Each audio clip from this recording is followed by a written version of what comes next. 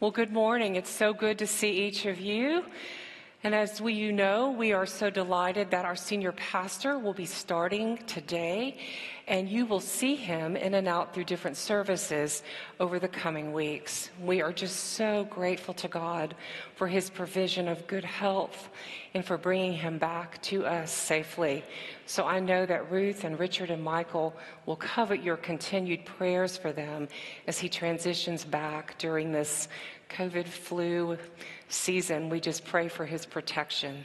And we thank you for being here this morning. Well, we begin a new sermon series today called Glory to God in the Highest. And in these weeks leading up to Christmas, we'll be looking at a familiar passage from the prophet Isaiah, usually read at Christmas time. And so what does this Christmas story, written 750 years before the birth of Christ, have to offer us today? Well, to answer that question, we'll look closely at the names he gives himself. And so as we prepare to read and study his word together, let's pray. Gracious, loving God, as we open and study your word together, we ask that you would plant it deep within our hearts, that your spirit would quicken our hearts and spirit, and that you would grow something new in our lives today. Open our ears and soften our hearts, we pray, for we long to hear your voice above all other voices. In Jesus' name, amen. Our scripture reading comes from Isaiah chapter 9, beginning at verse 1. And if you're following along in the Pew Bible, it can be found on 1072, page 1072. I invite you to keep it open as we look at his word, because I want you to find the riches there as we study his word together. Listen now to God's holy word. Nevertheless, there will be no more gloom for those who were in distress. In the past, he humbled the land of Zebulun and the land of Naphtali. But in the future, he will honor Galilee of the Gentiles by the way of the sea along the Jordan. The people walking in darkness have seen a great light. On those living in the land of the shadow of death, a light has dawned. You have enlarged the nation and increased their joy. They rejoice before you, as people rejoice at the harvest, as men rejoice when dividing the plunder. For as in the day of Midian's defeat, you have shattered the yoke that burdens them, the bar across their shoulders, the rod of their oppressor. Every warrior's boot used in battle and every garment rolled in blood will be destined for burning, will be fuel for the fire. For unto us a child is born, to us a son is given, and the government will be on his shoulders, and he will be called Wonderful Counselor, Mighty God, Everlasting Father, Prince of Peace. Jesus is God's holy word. Thanks be to God. Every heart carries a narrative of the home they once knew. For most of us, it's a story of comfort and heartache, or a nuanced mixture of both. When we're young, we don't think that story will ever change, and home will always carry special memories, like family and special friends gathered at holidays and other celebrations, like the delicious smell that comes from an oven, other people's oven. Takeout food comes from my kitchen, the smell of takeout food, but for yours. Or even just a porch light that welcomes you home at the end of a long day. And while we know home is much more than all of this, we grow up thinking that life will always be the way it's always been, until one day we realize things have changed and time marches on. And even when home is the very best it could be, there remains in each of us a longing for something we can't quite touch, a yearning for things to be better. And that's because longing is woven into our hearts. And as one talented young writer wrote, she said, longing is a golden thread that connects us both as citizens and foreigners all at once. And this is the paradox of home. For even when life here is at its best, in the Christian heart there remains a longing, a kind of homesickness, for a home we cannot see, but believe with all of our hearts exists. And this tension can be seen most vividly during the Advent season. The word Advent means arriving or coming, as in the advent of a new era. And so as we enter into this season, we look back and remember the birth of Christ and all that his coming means to us. But we also look forward to the advent of his second coming. And so we stand in the middle of two realities. And as we commonly sing this time of year, "Come thou long expected Jesus," we are a people at angst as we look both backward and forward. And so this morning, if you come with longing and expectation in your heart that you can't quite name, you're not alone. God created you and me with desires, with longings and expectations. And the truth of the matter for each of us that it's often our misplaced hopes and desires and dreams and our misplaced understanding and expectations of ourselves and of others that can leave us a bit unhinged this time of year. And that leads us to our passage. When Isaiah wrote his prophecy 750 years ago, 750 years before the birth of Christ, it was an incredibly dark time in Israel's history. The northern kingdom of Israel had fallen into the hands of Assyria, and the great fear of the day was that the southern kingdom of Judah, where Isaiah lived, would be next. And the people in Judah were paralyzed with fear for their lives, for their families, and their way of life. Isaiah chapter 8 ends with, "Then they will look toward the earth and see only distress and darkness and fearful gloom, and they will be thrust into utter darkness." Weeks leading up to Christmas, as people who stand on this side of Christ's first coming, we willingly step back in time and allow our hearts and minds to grasp the enormous void of life before a Savior.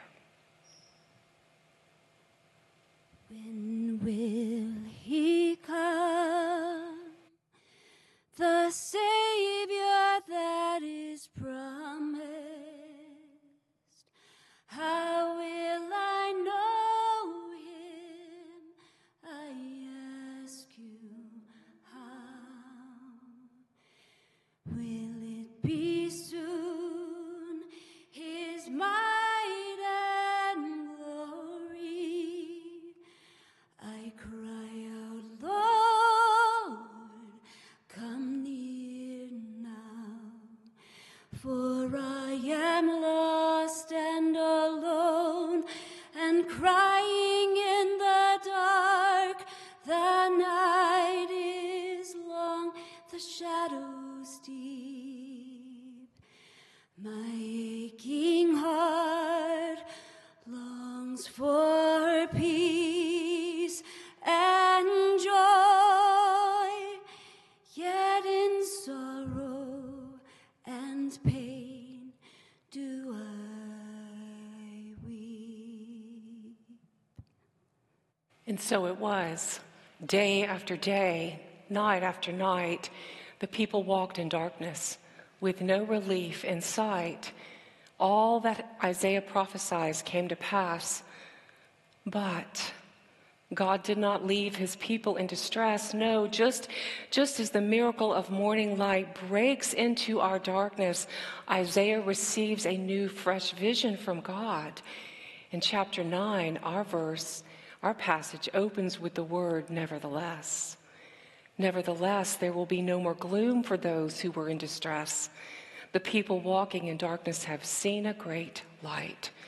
On those living in the land of deep darkness, a light has dawned. And so Isaiah is telling the people of Judah, hold on. The day is coming when this dreadful darkness will be interrupted with an inextinguishable light. A light is coming who will change everything, and he has a name. It will come through the birth of a child. And so what does this Christmas story, written 750 years before the birth of Christ, have to minister to us today? I believe the first message of the Christmas story is a message of hope in the divine encounter. And that hope replaces fear. For Isaiah points his people forward to the birth of Jesus. For unto us a child is born, and unto us a son is given. You see, our passage this morning is really a birth announcement. As the Father proclaims, I joyfully announce the arrival of my son. A baby's coming. And unlike any other baby in all of history, unlike any other government or earthly regime this world has known, this king will take all of the chaos and all of the mess of this world and replace it with hope and peace, joy and love. It's no mistake that the first candle we light in the Advent season is the candle of hope. Because while darkness is often a symbol for hopelessness and despair, light is a symbol and metaphor for hope. With certainty, Isaiah points his people forward to the light that is coming, a new king, and a light removes the darkness of captivity. And so our passage this morning is not about the teachings of Jesus, as amazing as they are. It's not about the cross and the resurrection, as powerful and miraculous as that is. This passage is purely about the person of Jesus, who he is and who he is for us. It's about a God who takes the initiative to lift us out of all the pain we've suffered, the damage we've done, everything we hate about this world, our sin. And he does it not reluctantly or resentfully. He never says, do you have any idea how much this is costing me? He's not sorry he got involved. He's not looking for an exit strategy. This proclamation is purely good news. It's pure gospel, which gives us the second message of the Christmas story, and that is the peace of Emmanuel, God with us. To us a child is born, to us a son is given, and the government will be upon his shoulders. And what we see with this king, Jesus, is refreshingly different from any other candidate we read about or hear about in the news. The more we learn about him, the more we see this king is worth believing in. He won't betray our trust. He has no hidden agenda. He isn't worried about the facts getting out. Here at last is a leader who gets better and better the closer we look at him. To us a child is born. To us a son is given. Unto you the transcendent has become imminent. He's here and he's now and he's ours. As you study this language, it's so amazing. The prophet Isaiah uses this tense as if it's already happened. It's a supernatural tense. I think this is one of the reasons the Lord chose three languages with which to express his coming and his resurrection. As a little girl, I remember singing, "Joy to the world, the Lord is come." My teacher would have circled "is" on the paper. That's no mistake. You see, Isaiah is letting us know that the gifts this king brings, the gifts of hope and peace and joy and love, are present. You don't have to wait until Christmas morning to open. They are gifts to you and to me now. in the middle of our chaos and brokenness and the mess of my life and your life. This is not a campaign promise, but a blood-sealed covenant. And how do we know this? Because later in chapter 9, Isaiah writes, "The zeal of the Lord will accomplish this." God is all in, and our only response is to receive him with gratitude. Now, what kind of government will he bring? And again, I point your attention to the text. You see, these two sentences are deliberately stacked up, side by side, as if they're meant to be read together. They're two sentences, but they are meant to be joined together. And I believe Isaiah is making a very important point. What would this have meant to the people of his day? Remember, he was in a moment of national emergency, much worse than anything we've experienced in our lifetimes. The great enemy of their day, as we've said, was the empire of Assyria, and who by this time in history had become the largest empire of the world. And to put it mildly, these were not nice people. One historian I read called them the Nazis of the ancient world. And one of their kings, King Adad-Nirari II, ruled in approximately 900 BC, and he had these words etched on his palace walls. Listen to how he describes himself and imagine being under his kind of government. "I am royal. I am lordly. I am mighty. I am honored. I am exalted and powerful. I am brilliant. I am lion brave. I am supreme. I am noble." Geez, how'd you like to work with this guy? What arrogance, right? What grandiosity. And think of all of our sinful grandiosity. Is it any wonder that Jesus warns, unless we become like little children with open, teachable hearts, we will never enter the kingdom of God? And what a relief and so freeing that he peels off the layers of our pride and arrogance, our big dealness. And as we begin to discover that God loves and cares for people all of their lives that have been too good for him. And so Isaiah is saying, here is Jesus born in Bethlehem in weakness. His kingdom was already established. It was inevitable and secure. And how do we know this? Because the zeal of the Lord will accomplish this.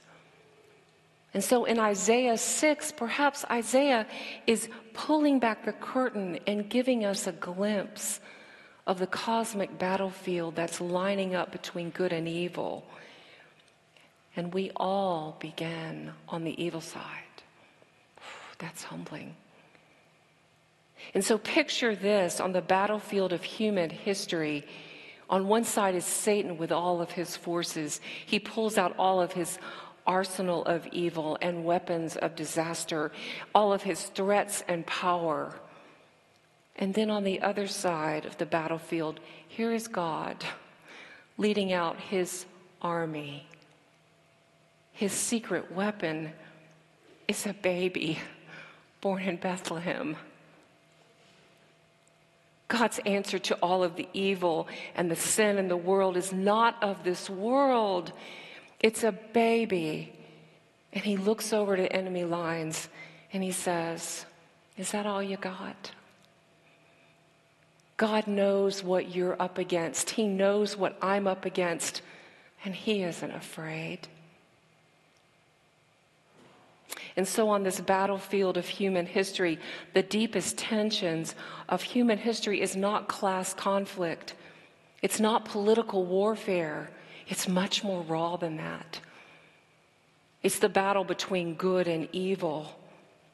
And as I've said, each of us began on the wrong side.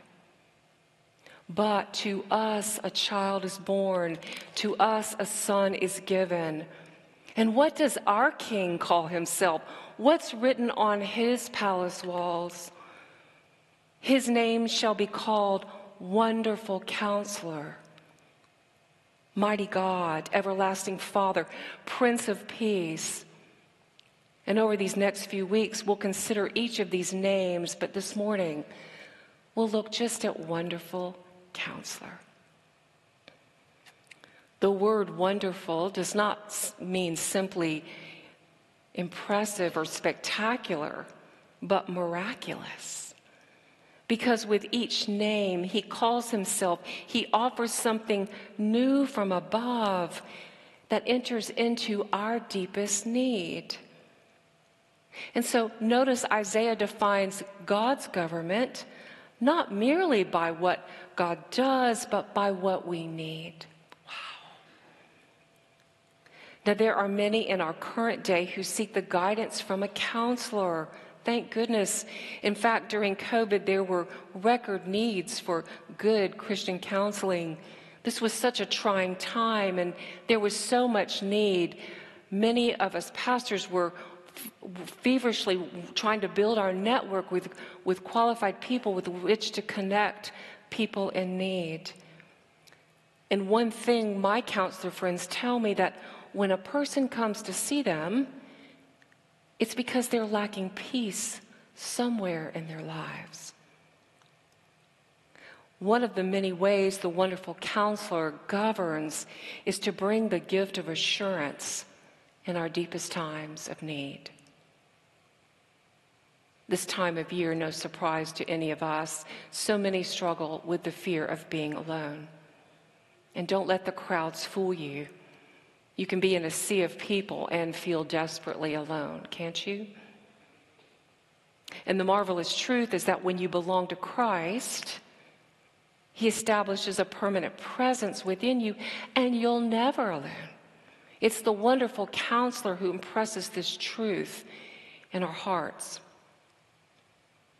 I've shared this story, but I share it again because at the time it made such an impression on me. Years ago, a pastor friend of mine and his wife invited a missionary to come and live in their upstairs. And they had this beautiful home with a suite upstairs that was rarely used. And so they opened up their home to a missionary. And she was so quiet at night that sometimes they would forget anybody was up there until they heard a bump or a thump or a door close. And at first they would be startled, and then all of a sudden they'd go, "Oh, that's right. Someone lives with us. Someone lives here now." And for the Christian, for the one who's placed their true hope in Jesus and has the power of the indwelling Holy Spirit living in their heart, guiding with them, walking with them, keeping in step with the Spirit, this is the person. We may go through life on our own, battling our own trials and temptation, our imperfections. But when we feel the quiet nudge of the Holy Spirit encouraging us, convicting us, interceding for us, prompting unspeakable joy in quiet moments of praise, we remember, oh yes, someone lives here. The wonderful counselor makes the peace of Christ real in our hearts. When this peace of Christ comes to us, it's usually in moments of clarity. And we begin to see God for who he really is, which allows us to see ourselves and our lives for who we are. Scales fall off our eyes, and we're able to understand the world we live in just a little bit more. The Apostle Paul prays that we would experience this. He writes in Ephesians 1, "I keep asking that the God of our Lord Jesus Christ, the glorious Father, may give you the spirit of wisdom and revelation so that you may know him better." But the opposite of a moment in clarity is denial. Those who live in denial, refusing to cultivate a relationship with the wonderful counselor, can be stressed and insecure and oh so anxious. One of the things that happens in moments of clarity is we stop blaming others or ourselves for our circumstances.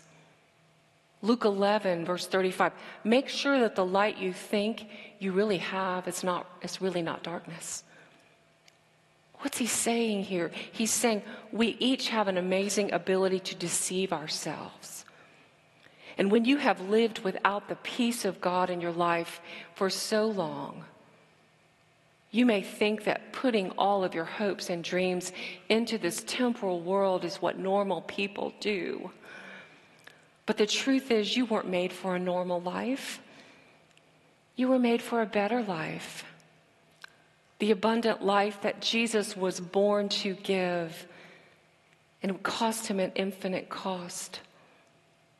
And not only that, people who would realign their entire lives to his reign and rule. The tension we feel in Advent of living in between these two realities draws us to the very center of this message. What might the wonderful counselor be saying to your heart this morning? Now, I know that Christmas is not a joyful or peaceful time for many people. And some of you here in the sanctuary may be in no mood to sing joy to the world, peace and goodwill to men. And if that describes your heart this morning, wonderful counselor has good news for you. Because Scripture tells us that when we are going through our most difficult times, that's when God is closest. Psalm 34:18, the Lord is close to the brokenhearted, and he saves those who are crushed in spirit. So no matter where you are right now, Christian, the wonderful counselor can bring the peace of Christ to you as you and I express a heart of humility. God, I need you. For as long as we don't think we need God, we don't have him. We're on our own. And that usually doesn't work out so well, does it? If you were to take an honest inventory at the end of your day, asking yourself, was I at peace today? Or was I continually stressed, fatigued with worry, and critical? But if you have learned the art of worshiping God through the storms of life, some of my closest friends who've been through terrible things have taught me this. You can be sure the wonderful counselor is living in your heart. Why? Because it's so countercultural, so counterintuitive.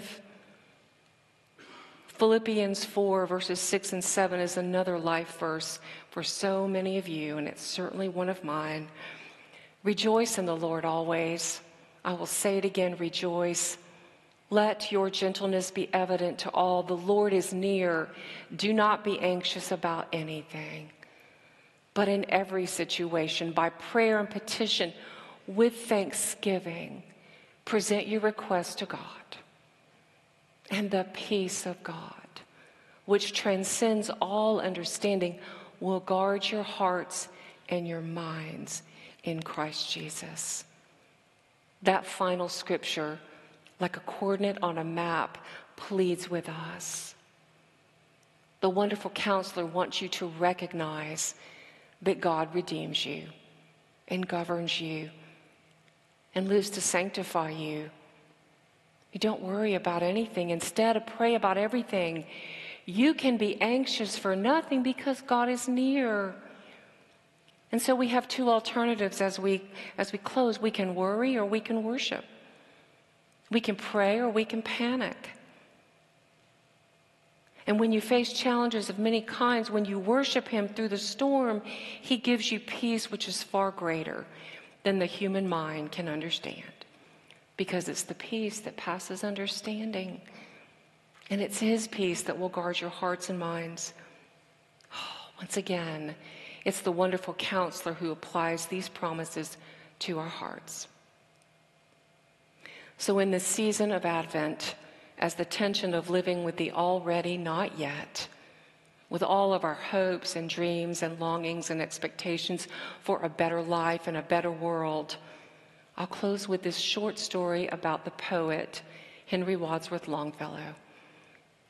Many of you know he wrote a poem after the tragic loss of his wife and son And that poem later became the well-loved Christmas carol, I Heard the Bells on Christmas Day.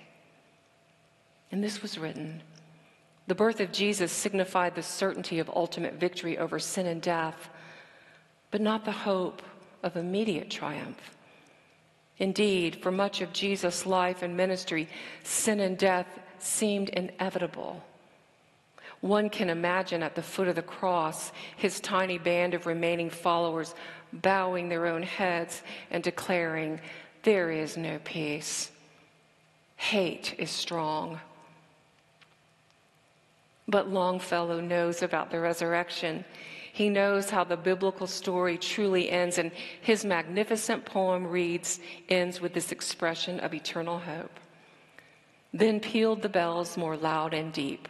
God is not dead, nor doth he weep. The wrong shall fail, the right prevail. With peace on earth, goodwill to men. Let us pray.